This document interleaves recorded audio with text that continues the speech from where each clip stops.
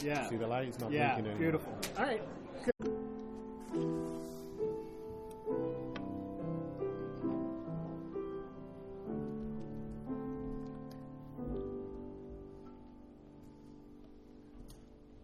Well, good morning. Welcome. So glad to be able to be together today. I think I'm the reason why our soundboard is down last week, making such a big deal out of us addressing one another, singing to each other in song, and hearing each other's voices. And I think that's exactly what we had the opportunity of doing and will do before we wrap up. Also, I'm sorry, I'm going to be projecting a lot, and so if you're in the first couple of rows, it may be SeaWorld, Gallagher concert, kind of a moment. Sorry for that. Also dating myself, Gallagher, who even... Anyway, that being said, if you have a Bible, go ahead and open up your Bible to Ephesians chapter 5. We're going to begin with verse 21, and we're going to go to the end of the chapter. As we continue on, seeing how the gospel is to shape our lives, how we live them out, we start to see that show up in some important social relationships in our lives, in our homes, our marriages, our homes, our work, and so forth. And so we're going to be looking at that in these next few weeks. Let's tackle it together, starting at verse 21 of Ephesians chapter 5. Submitting to one another out of reverence for Christ, wives, submit to your own husbands as to the Lord. For the husband is the head of the wife, even as Christ is the head of the church, his body, and is himself its Savior. Now as the church submits to Christ, so also wives should submit in everything to their husbands. Husbands, love your wives, as Christ loved the church and gave himself up for her, that he might sanctify her, having cleansed her by the washing of water with the word, so that he might present the church to himself in splendor, without spot or wrinkle or any such thing, that she might be holy and without blemish. In the same way, husbands should love their wives as their own bodies. He who loves his wife loves himself, for no one ever hated his own flesh, but nourishes and cherishes it, just as Christ does the church, because we are members of his body. Therefore, a man shall leave his father and mother and hold fast to his wife, and the two shall become one flesh. This mystery is profound, and I am saying that it refers to Christ and the church. However, let each one of you love his wife as himself, and let the wife see that she respects her husband. That's a weighty passage. So let's pray. God, we come before you today. We're thankful that we can sing and pray and hear your word, and we pray that you do a good work in our hearts, that you would help us as we think and wrestle with this passage and all that it is conveying to us. How would you do a good work in us, we pray, to your glory, to our good. In Christ's name, amen. Marriage is what brings us together today.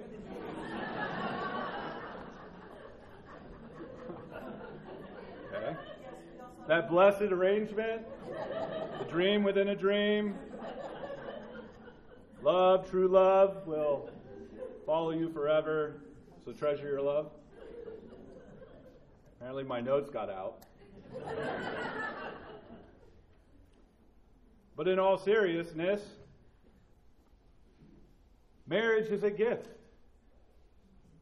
It is to be treasured. It is to be treasured to the glory of God and to the good of each other. We're going to wrestle with that today. We want to wrestle with it in light of where we have been in Ephesians chapter 5. We want to see how we can go about looking carefully how we walk out our faith, our lives in marriage. And we want to see how the gospel impacts our marriages, our idea of marriage, that we would see all that come together. And as we see this picture of gospel marriages, my hope is that we would want to embrace the significance of marriage, And as we embrace the significance of marriage, that we would have hearts that are eager and equipped and enabled to enjoy the sweetness of marriage. So we want to embrace its significance and enjoy its sweetness. It's all part of God's design for it. So let's wrestle with that together today, this morning.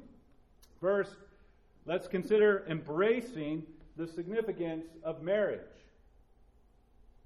Embracing the significance of marriage. And we have some things that we need to do, some groundwork we need to put down in order to gain what is being said in this passage. So there's three sort of very crucially important aspects that we are to keep in mind from the context as then we talk about marriage. The first aspect that's important from context is that we don't lose sight of this grammar structure of the passage. What's going on? What Paul is doing in applying the gospel to how we live out our lives. Last week we looked at the two ways in which we are to live or to walk in light of the gospel. First was that we would be a people who walk wisely. Looking at verse 15 of chapter 5. Look carefully then how you walk, not as unwise, but as wise. So that's one important thing that's going on right now in the context of our passage, that we are to walk as wise. We're also to walk filled with the Spirit. In verse 18, it says that we are not to be drunk with wine, that is debauchery, but be filled with the Spirit. And we talked about those four ways in which, four indicators in which we know that we're being filled with the Spirit, that the Spirit is doing work in us, helping us to be more and more Christ-like. We see there in the rest of that passage that the four things that we are said of walking filled are addressing one another with song, and making melody to the Lord, and giving thanks to God, and then lastly, submitting to one another. So that's all going on right now in our passage. This is how we are to live out our lives, to look carefully how we live, walking wisely, walking filled. And among the things of walking filled, it says submitting to one another. Verse 21. Submitting to one another out of reverence for Christ. That idea then leads into the next three passages that talk about three social relationships in which we live that out. Wives and husbands, children and parents, slaves and masters. This section of wives and husbands and children and parents and slaves and masters isn't a separate idea, but a continuation flowing from what Paul said previous to it, especially verse 21. And verse 21 serves as the umbrella thought going into those three social relationships. It's mutual submission. It's voluntary submission. It's intentional submission to one another. And what is that? What is this submitting to one another? Well, submitting is this. It's ordering and aligning our lives to something bigger than ourselves for the good of others and the glory of God. This idea is ordering and aligning our lives to something bigger than ourselves for the good of others and the glory of God. That's what is unfolding in Paul's letter to the churches in the region of the city of Ephesus. He's encouraging them, instructing them, exhorting them to walk wisely, to walk filled in the Spirit, to submit to one another. And that idea of that life, ordered and aligned to the gospel, embracing the things that God has called us to and to be, shows up. It's us seeing that this is something way bigger than ourselves, and that our ordering and aligning is actually to the good of other people, as we see in these social relationships, and to the glory of God. So that's going on. We need to keep that in mind. Can't take away the passage from that context of the grammar in which this this thought process is being played out by the Apostle Paul. Second thing that's going on is a literary structure, and that is Paul does something artistic. He's writing in a very important way, and he brings in something called household codes. Household codes. These are instructions given to the core societal relationships. Broadly, in Paul's day, it was very common to have volumes of household codes. They would be huge volumes with lots of very specific details on how to primarily be a husband, a father, and a master. So Paul is using something that would be commonly known, a literary structure, these household codes, to show how the gospel brings transformation in the living out of our lives in these important social relationships. But he does it in a way that turns them a little bit on the head in comparison to the rest of the culture. Paul is less detailed. It's not this massive volume that you would find in Paul's day. He's more principled. He's talking about this big picture of how it shows up in our lives. And Paul is shockingly inclusive as he writes directly to those in a more vulnerable position of those social relationships: wives, children, and slaves. We have to ask ourselves, why is Paul willing to cut against the grain? Why is he willing to go upstream against the cultural surroundings? Well, there are three very important reasons for that. Reason number one is because the gospel makes no such limits. All kinds of people from all kinds of places are being saved from their sin and restored right with God. Awesome and amazing. And in fact, we see Paul focus so heavily on that in this letter to Ephesians. Earlier in chapter 1, he says in verses 13 and 14, "In him, Jesus, you also, when you heard the word of truth, the gospel of your salvation, and believed in him, were sealed with the promised Holy Spirit, who is the guarantee of our inheritance until we acquire the possession of it to the praise of his glory." All kinds of people from all kinds of places were hearing and receiving and believing and inheriting all that God had promised in the gospel. No one was barred from that. So the gospel puts no limits. And so Paul speaks broadly in these social relationships. Second reason why Paul was willing to go upstream against his culture of his day was because the church then is made up of those all kinds of people. The people gathering in the churches in the region of Ephesus, hearing this letter read to them and expounded to them, were going to be all kinds of people from all kinds of places. Women and children and slaves and husbands and fathers and masters, all of them gathered together, hearing and receiving. And it is through that church, made up of all kinds of people from all kinds of places, trusting in Jesus, God is showing off his grace, showing off the power of his reach. We've referenced it a number of times, but Ephesians 3:10 says that through the church, the manifold wisdom of God might now be made known to the rulers and authorities in the heavenly places. God's showing off the breadth and depth and width and reach of his gospel through the church. Church was a radically upstream against the grain, bursting in of the kingdom in Paul's day. The kingdom of God bursting forward in the culture of a Greco-Roman world.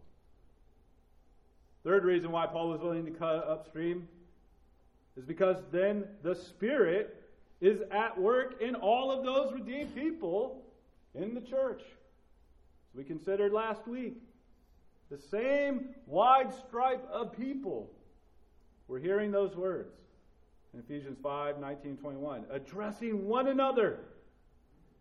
No qualifications, just one another, all of them, in psalms and hymns and spiritual songs, submitting to one another out of reverence for Christ. So Paul is writing to these critically important social relationships, but he's doing so a little bit different than the culture around him. We can't lose sight of that. So this foundation that we need to have as we come into this passage is, one, we can't lose sight of the grammar structure, can't lose sight of the household codes, and we can't lose sight of the cultural context of Paul's day. Which is really a way of saying we can't immediately read this passage and jump into our day and our dynamic without first thinking through what would this mean to the original people hearing this, wrestling with it. What was going on in their day? Well, first, what's going on in our day? I want to share just a few stats about things that are happening in our day. The average lifespan today for an American woman is 80.2 years of life. 80.2. The average lifespan for an American man is 74 and a half. It's a long life. 80 years, 74 years. The median age then for those who are getting married in our day and age. Well, first, let's get a little bit of a context for our day and age. In 1950, a woman got married at the age of 20 and a half, and a man got married at the age of 24. In 1999, the year I got married, a woman's average age was 25, and a man's average age was just under 27 at 26.9. In 2021, the most recent data that I was able to find, a woman is getting married at age 28.6, and a man is getting married at age 30.4. Okay? Keep those numbers in mind, please. What about birth rate? What's birth rate? Well, right now, today, in our day, we are in the midst of the lowest ever recorded birth rate in the United States history. A birth rate means the amount of births per woman in her childbearing years. And right now, it's 1.64 births per woman. Never been that low in our nation. And then lastly, just as a way of getting our context for our day, people get married for a variety of reasons, but many of them are relational or preferential. You're choosing it rather than a utilitarian or pragmatic reason. So thoughts and experiences of marriage today are going to differ drastically to the original audience that Paul's writing. So let's consider Paul's day. In Paul's day, the average lifespan for a woman was late 20s to early 30s, and the average lifespan for a man was late 30s to early 40s. Childbearing was a life-threatening event every single time for the woman, and most women died, when they died young, died from anemia-related health issues. What about the median age of marriage in Paul's day? Women married between the ages of 12 and 17, so around 14. Men married in the ages between 18 and 30. Birth rates. What about birth rates in Paul's day? Well, we don't know precisely, other than if a wife made it to the age of 28 when women are getting married today, she most likely would have 4 or 5 kids, and her oldest would be making her a grandmother relatively soon. Grandmothers in Paul's day were in their 30s. And people married for utilitarian and pragmatic reasons, for survival, based on arrangements. Marriages were commonly arranged.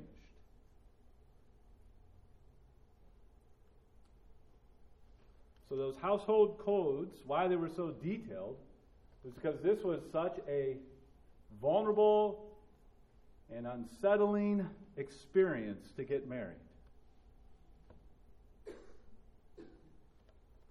Many of those household codes would instruct husbands how to learn how to tolerate their wives. An interaction that captures the day in which Paul is writing to would be a conversation between two men that would go like this.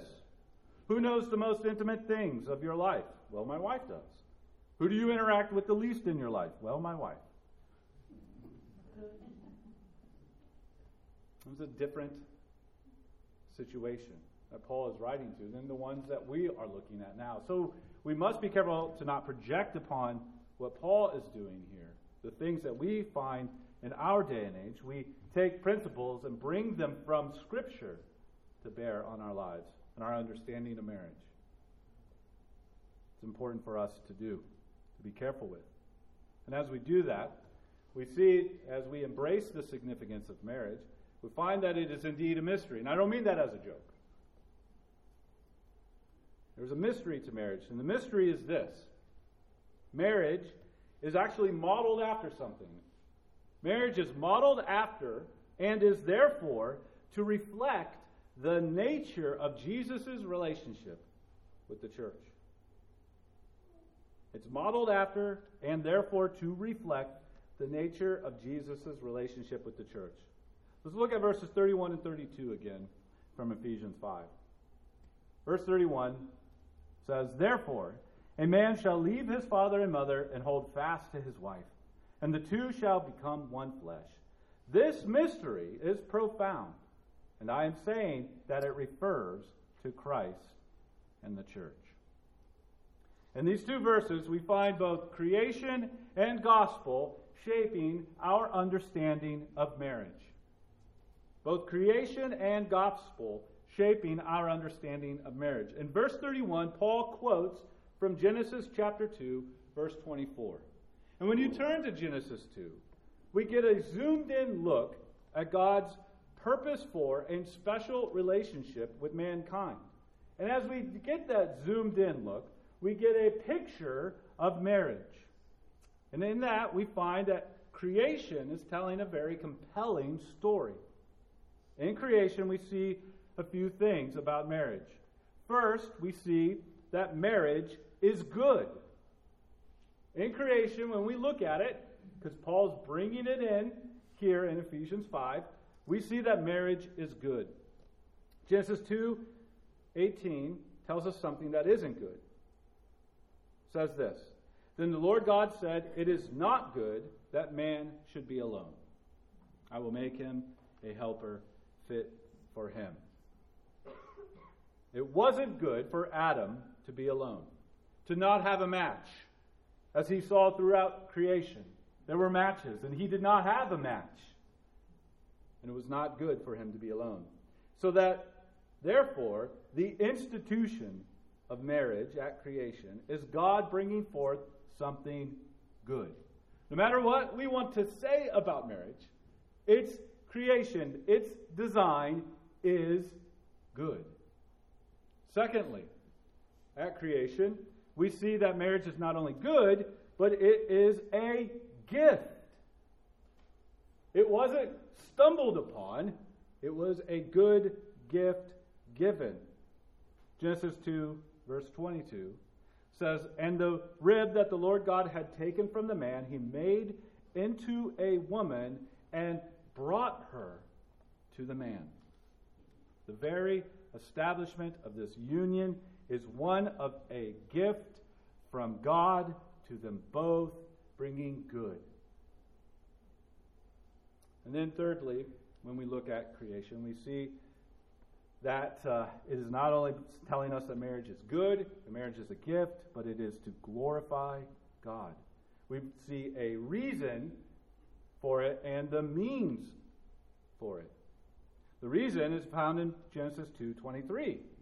"Then the man said, 'This at last is bone of my bones and flesh of my flesh. She shall be called woman because she was taken out of man.'" He's responding in joy, bringing glory to God for his good gift. And then in verse 24, the one that Paul brings into Ephesians 5, we see that relationship becomes a means by which they glorify God. "Therefore, a man shall leave his father and mother and hold fast to his wife, and they shall become one flesh." This new thing is brought together to a good thing, a gift, to bring glory to God. But then, Paul says that the creation of marriage followed actually a heavenly template. It was based off of something else. That what God designed and put forth in creation in Genesis 2 was actually built off a template that would come into fruition later in time, and that being the relationship between Jesus and the church. The idea of marriage was based off of something even bigger, something even greater, and that is Jesus' relationship with the church. Now, this does not mean marriage is a one-to-one equal with Jesus and the church, but the nature of marriage is to follow the nature of Jesus' relationship with the church, which is what Paul does in the bulk of this passage. But keep in mind, marriage is a creation gift, so that believer and unbeliever alike can enjoy it and benefit from it. But the gospel helps us see that this gift is given with even greater purpose than we possibly realize. So a long way to get around to say this. For the believer, by means of the gospel, marriage is a gift to be enjoyed to the glory of God and the good of each other. Marriage is a gift to be enjoyed to the glory of God and the good of each other. How would that possible definition and picture change our perspective on marriage and maybe our place and roles within it? Marriage is to be enjoyed because God gave it. And the enjoyment of it is found in following that design. And it's to the glory of God that we aim in our marriages. We want all of our life to be to the glory of God, including these incredibly important social relationships that we have. And it's to the good of each other. As we'll see, marriage is not one-sided, but it's about mutual good. It's a mutual gift to be mutually enjoyed. So let's consider that. Enjoying that gift. Enjoying the sweetness of marriage. So here are some thoughts from Paul on how to enjoy the gift of marriage. First, he instructs the wife. He says, to the wife, a call to submit. Verse 22. Wives, submit to your own husbands as to the Lord. The call to submit is part of the outworking of mutual submission that went to the church in verse 21. As you see there in verse 22, the as to the Lord functions very similarly to what you see at the end of verse 21 out of reverence for Christ. This is the wife's living out of her reverence for Christ in her relationship to her husband. And she is to submit just similarly. It is mutually but voluntarily and selflessly. It is a purposeful action on the part of the wife. It means she is eager to bring into order and alignment to and with her husband. The word for submission often is used to describe sort of the military rank and the structure of things. And so she is taking her life, she's ordering it and aligning it to her husband. And it's to her husbands.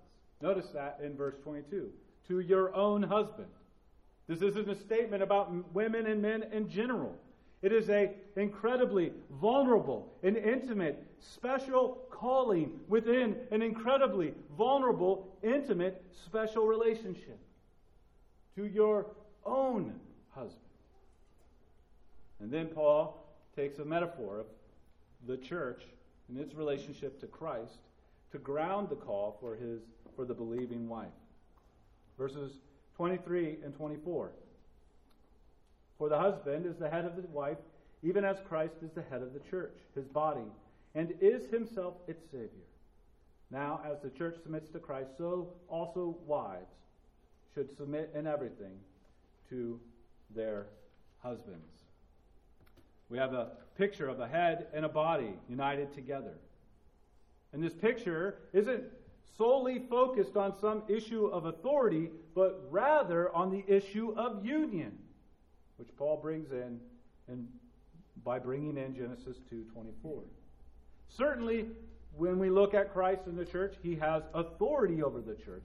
But when Paul draws out the idea of the body, he's taking the focus onto the union of something living, something breathing, something intimate about that relationship.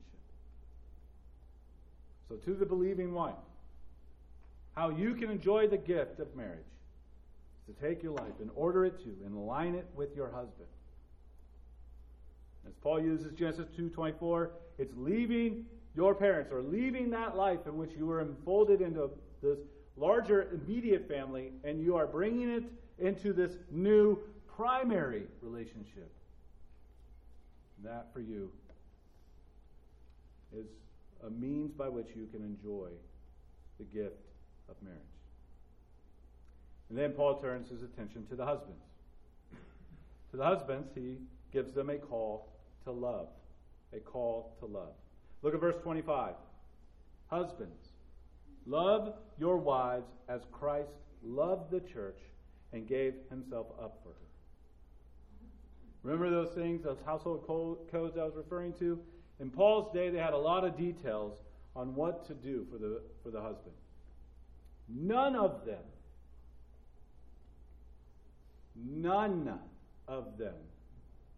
said to love your wife. Not one.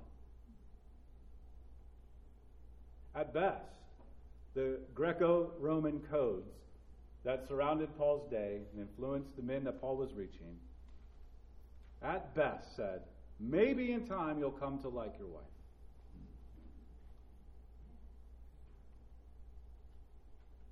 And so Paul says something incredibly radical and upstream to the culture around him. A hard word to these husbands. Love. And he uses a word that means the highest, deepest, most intimate kind of love. Many of you, most of you, or a lot of you may know that Greek language has different words for different kinds of love. And Paul uses the one that's the most intimate, intentional, deepest, and highest kind of love. Paul's very clear on what he's saying. Not only is he very clear on what he's saying to men and the kind of love, but he has to say it 3 times, which all the wives would say, yes and amen, right? Yeah, that's a joke, right? But 3 times, it's very important. He tells them 3 times to love their wives. He knows he's going upstream against everything that they grew up in, everything that they saw, everything available to them. He knows he's going upstream, but the gospel is sufficient for that. The gospel at work in the lives of people is stronger than the current of the culture around them. So take comfort in that. And so he instructs them in this way. And it was really radical. Paul then grounds this call by imploring men to love their wives like Jesus. Verses 26 and 27. So he says, as Christ loved the church, gave himself up for her, that he might sanctify her, having cleansed her by the washing of water with the word, so that he might present the church to himself in splendor, without spot or wrinkle or any such thing, that she might be holy and without blemish. He gave himself up for her. And then you see the nature of that giving up described in verses 26 and 27. It's the nature of the kind of love that Jesus has for the church. It is sacrificial to bring good to the church. Therefore, that same nature of love should mark the husband being sacrificial to bring good to his wife. I will say what it doesn't mean. It means, husbands, you are not your wife's Savior or sanctifier. Jesus is. Husbands, you're not your wife's Lord. Jesus is. Instead of to Lord, what if we thought of the nature of our relationship with our wives more in lines of to serve? If we're following the pattern of Christ, who said himself in Mark 10:45 that he came not to be served, but to serve. Paul is cutting against the grain and into the hearts of these men. And he brings back that union relationship in verses 28 through 30. He says, in the same way, husbands should love their wives as their own bodies. Second time he's calling them to love. He who loves his wife loves himself, for no one ever hated his own flesh, but nourishes and cherishes it, just as Christ does the church, because we are members of his body. Therefore, and he goes on to quote Genesis again. Paul brings back the union dynamic that he used with wives, and then he applies it to husbands. To say and to imply and to show that the health of the marriage is significantly impacted by the nature of love from the husband. Let me say that again. The health of the marriage is significantly impacted by the nature of love from the husband. So to the believing husband, how can you enjoy the gift of marriage? To sacrificially love your wife in a way that nourishes and cherishes your relationship with her. It's a lot. There was a lot going on in Paul's day that made both for the wife and for the husband living that out very difficult. There's a lot that goes on in our day that makes that very difficult. And so the good news is that what God has supplied for us with the Spirit, bringing to bear in our lives the gospel of Christ, bringing about transformation, is greater than the things that make this difficult. The things around us in the world in which we live, the culture in which we swim, and the things within us, our own hearts, our own defensiveness, our own frustrations and feelings of guilt and incompleteness and all of it. We have something greater in us, at work in us, filling us, so that we can embrace the significance of marriage and then enjoy the sweetness of it. Now I want to say something to perhaps a handful of us or many of us in this room that don't quite fit into this dynamic in our stage of life.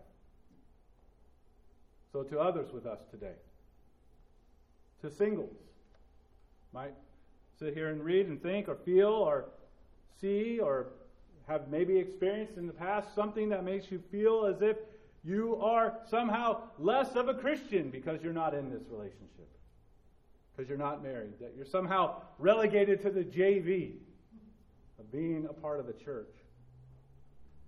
Certainly, if you aspire for this kind of gift of marriage to come your way, that's great. But no matter what happens, or when that might happen, aspire to walk filled with the Spirit. Aspire to walk filled with the Spirit. Aspire to know Jesus, and to love Jesus, and to follow Jesus, and to belong to Jesus' body, the church. And someday, perhaps, maybe that relationship will happen for you. But your primary hope, your primary fulfillment in life is ultimately found first in a saving faith in Christ, not in a human relationship. And married folk around you will tell you, spouses will let each other down. That comes with the territory and being that close to another human being. But Christ does not let down his people. Nothing can separate you from the love of Christ. Some who are single because you're widowed. You've experienced a long life of the joys and struggles of marriage. And those joys and struggles you'd give anything for, once again. Your heart aches and you long, and so I would encourage you to seek and find in God the comfort for your hearts. He is the God of all comfort and of all grace. He cares tenderly for his people. Find that in him, and find that also in the companionship that you can have with others in the body of Christ as you travel out your remaining days following after him. Second group of people may come into mind, may be part of our group here this morning, is to those who are believers and married to those who are either unbelievers or someone who is not wanting to follow the Lord in any way. I want to encourage you with something that's hard, I know. But God's design for marriage is best. So ask Him to give you the needed grace to put that best on display in how you love your spouse. Now perhaps your living Jesus-y will win your spouse's heart to Christ, even if that comes decades later. You're not alone. Christ is with you. You're not alone.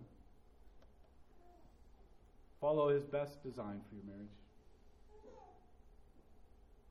Seek after Him the grace needed to live in a way that puts it on display. Third group of people is to those who are in difficult marriages or have experienced the breakage of a marriage and divorce.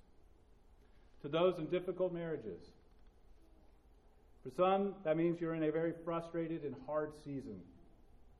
There might be all kinds of variables that have contributed to that. Maybe these words here will bring timely conviction and encouragement to guide your hearts.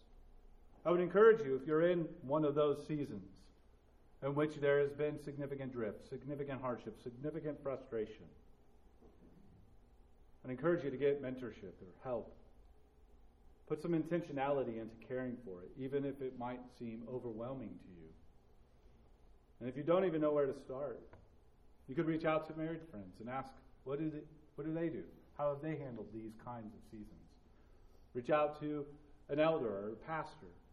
Or take advantage of an opportunity that is actually an incredibly sweet and encouraging time. On Friday after Easter, April 14th, we're going to host another marriage course. I would encourage you to commit 7 weeks to going on a guided tour to care for your marriage. And you don't have to be in a hard and frustrated and difficult place to be a part of that. Any condition of your marriage, I would encourage the marriage course. But if you are especially in that kind of a season, I would strongly recommend you to commit and guard and be invested in those 7 weeks. See how the Lord might use that time to do the needed work for your marriage. There might be some, and I certainly don't want to assume there isn't or there couldn't be, not here, but there might be some that are in an unsafe marriage, an unsafe situation. There is help. Whether that help comes from civil authorities or counseling services, depending on the nature of that safety, you are not alone. There are steps to take. And I'm going to ask you to take the biggest step of all, and that is to reach out for help.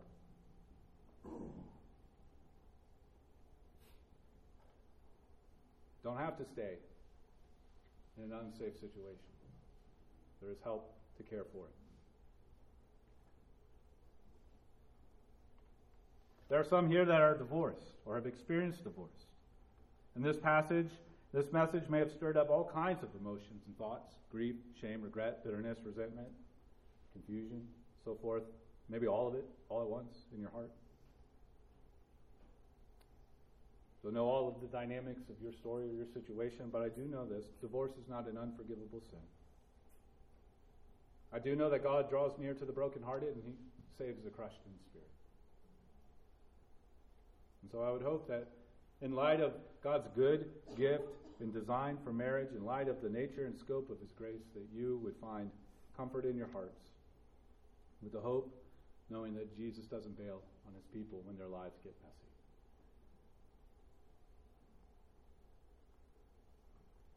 There's a lot there. This was a heavy week. It's a hard passage because relationships are messy and difficult, and there are all kinds of experiences, all kinds of stories, all kinds of conditions in which we come to this passage with. And what I want us to be mostly encouraged with is that God supplies what we need for the things that God has given us and has called us to. And it might be clumsy, it might be hard, it might be embarrassing or tricky or difficult, grow in your marriage, but it's not too late for it. Embrace the significance of what God has given us in this gift of marriage. Trust Him to do the necessary work in both of your hearts so that you can get to the place where you can enjoy the sweetness of it. Because marriage is a gift. It can be enjoyed. And following God's design and trusting His grace for it, for this gift, is our best hope of enjoying it. And we'll experience it imperfectly, but genuinely. And by God's grace, we will grow at seeing how good it is for us mutually and how it brings Him glory. Let's ask Him for that. Let's ask Him for that help.